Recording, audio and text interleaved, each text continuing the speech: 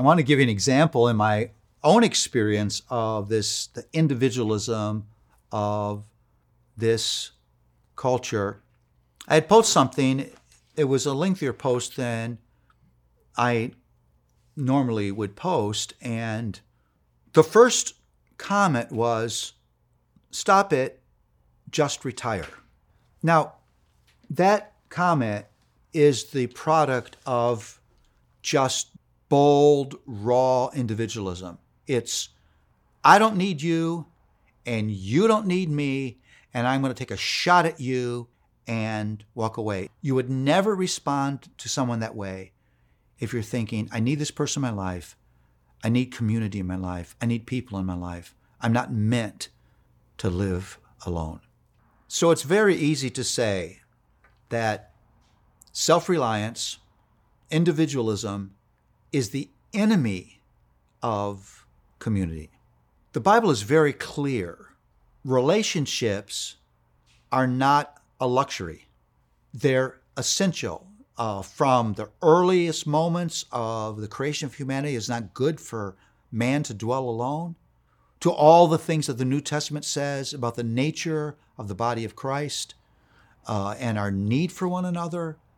Gospel of the grace of the Lord Jesus Christ is deeply and pervasively and expansively relational.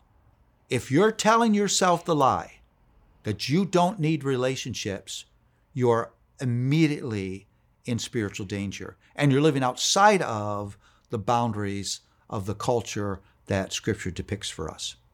If I've bought into individualism in my culture, and I'm entering the worship service, I am not prepared for what I'm going to receive there. First of all, I don't think I need the fellowship of other people.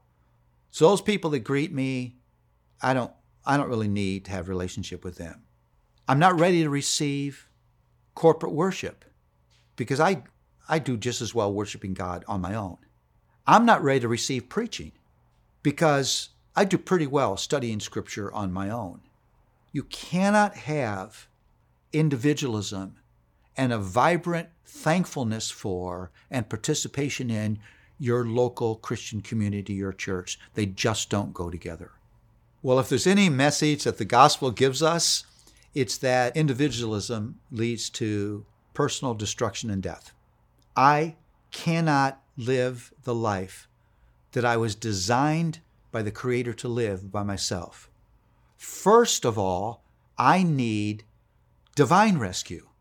I need God in my life. I don't have the power, the wisdom, the strength, the righteousness to do what I was designed to do on my own. Right there, individualism goes out the window. But the Bible says I also need God's people in my life because they have been put as tools of God's grace in my life. Here's the plan that's laid out in Scripture. God makes His invisible grace visible by sending people of grace to give grace to people who need grace. That's community. That's mutuality. That's neediness. The move of grace is not from dependency to independence. The move of the work of God's grace is from independence to a greater willingness to own my dependence on God and others. Well, I want to ask you a question, and again, all of these questions really take reflection. In your everyday conversation with yourself, I say this all the time, no one's more important than you are because no one talks to you more than you do. In your self-talk, do you preach to yourself a gospel of individualism and self-sufficiency?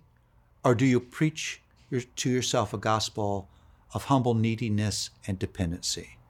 Let me pray for you.